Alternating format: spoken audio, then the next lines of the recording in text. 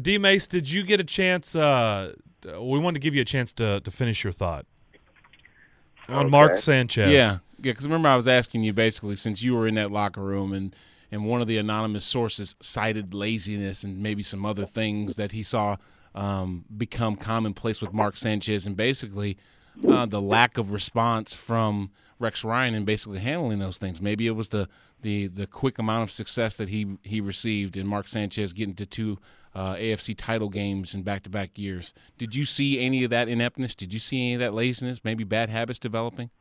No, I didn't. Right. And, granted, I was only there, 4 or 5 games. But I didn't see none of that from Mark Sanchez. The guy worked extremely hard.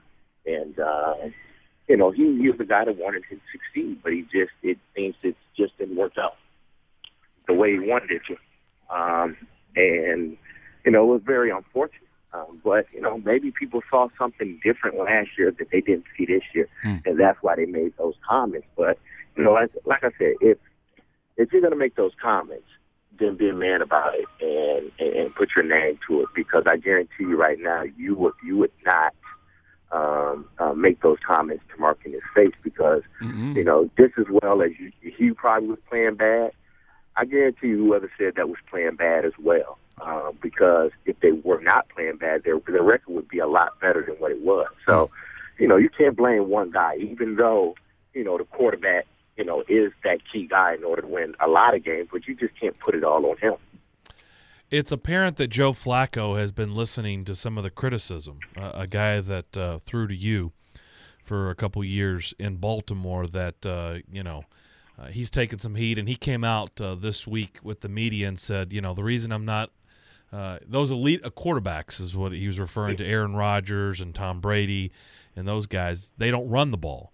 And so it was kind of like he was defending himself. Good idea, bad idea for Joe Flacco to address that because it comes off as he's listening to what everybody's saying about him. I can't say whether it was good or bad. Maybe the choice, the reason he used probably wasn't, the best reason in the world. That's what a lot of critics would probably say. But, after a while, man, you, as a player, you're human. And you get tired of the criticism as well. And, you figure, man, look what I've done. I've done all of this work. I've been to the playoffs 4 years in a row. One of probably only 2 or 3 quarterbacks, I believe, in the NFL that have done that the first 4 years. I think you might be the only one, honestly. And I've won football games, and my progression from year 1 to year 4 has been, fabulous.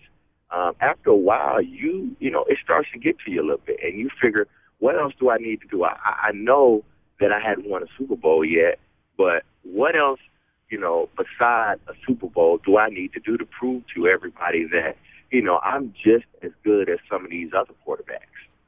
Hey, Derrick, my picks this year on the games would not make me a rich man in Vegas, but I am going to throw out a prediction this weekend about a road team that I thought was very, very convincing as a home team last weekend. And no, it's not New Orleans. It's, in fact, the other team that begins with E, with a new, and it's the New York Giants. In my opinion, man, the way that they're playing right now with Brandon Jacobs really kind of stepping up, bolstering that run game. Obviously, Victor Cruz is a weapon. I don't even need to say anything about Eli Manning. But we're talking about maybe the pass rush, a healthy Justin Tuck, JPP, predicting basically another win for those guys. And what issues that the Green Bay Packers have on defense, this, in my opinion, is ripe for an upset. I mean, what are your thoughts about the NFC matchup between those two? I think that the Giants are the sleeper team here. And I think, honestly, the Giants are the best team at this point in the season because they have something that the other teams don't have.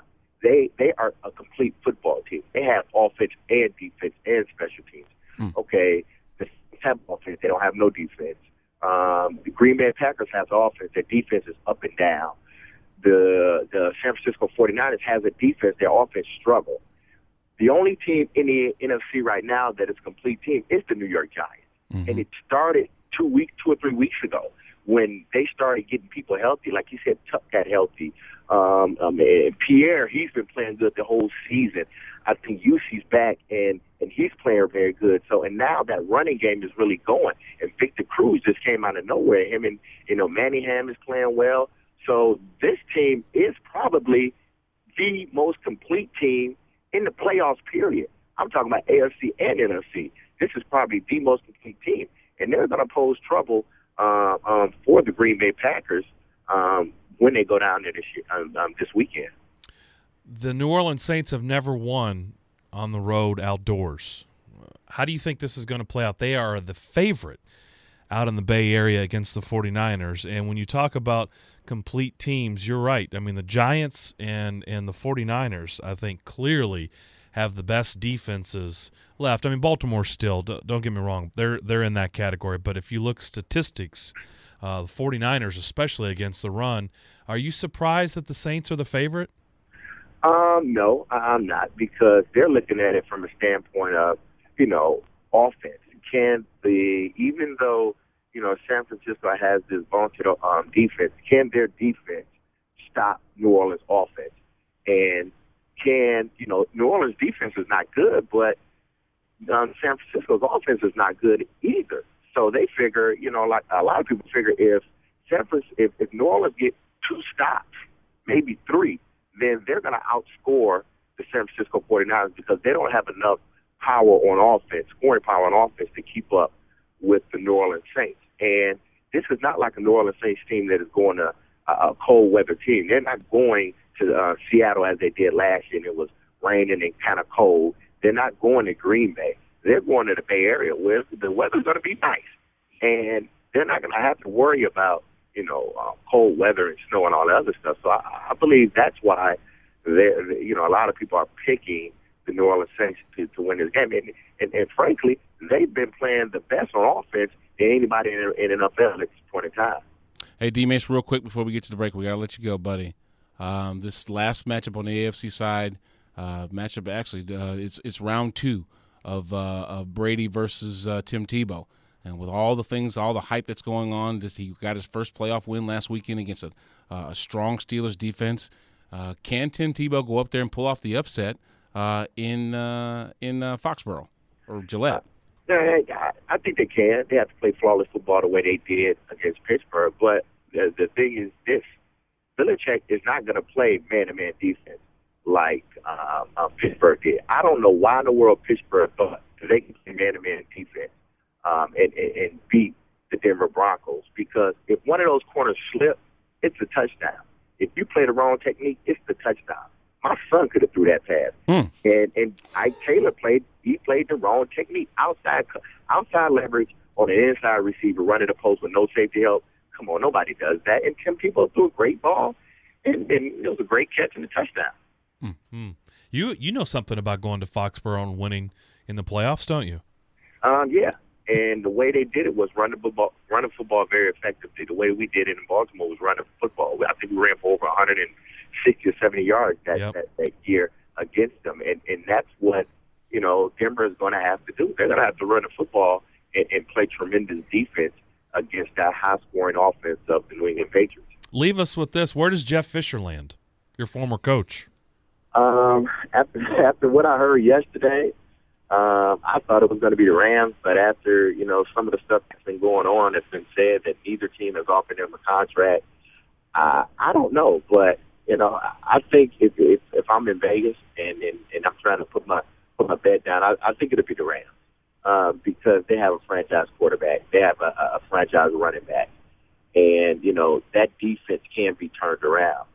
So I think, he's thinking that, if you have to win in this league and you want to go to a championship, you got to have a guy at the quarterback position that's a franchise guy. And Miami don't have that guy right now, but St. Louis do, and he's proven that he can play at a high level in this league.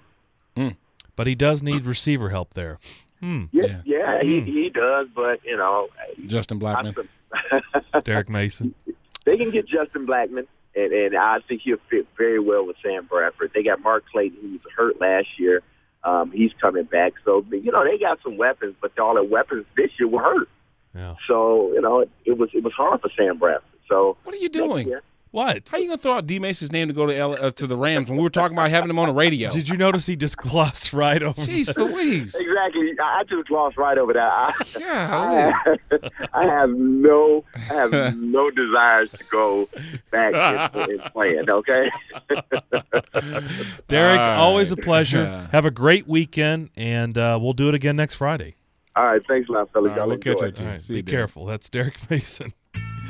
He just went right over that. Yeah, he It was did. like, Derrick Mason. Jeez, we just spent all this time trying to prep him up and get him over here to the station. You talk about going to the He Rams. starts talking about Mark Clayton. Jeez Louise.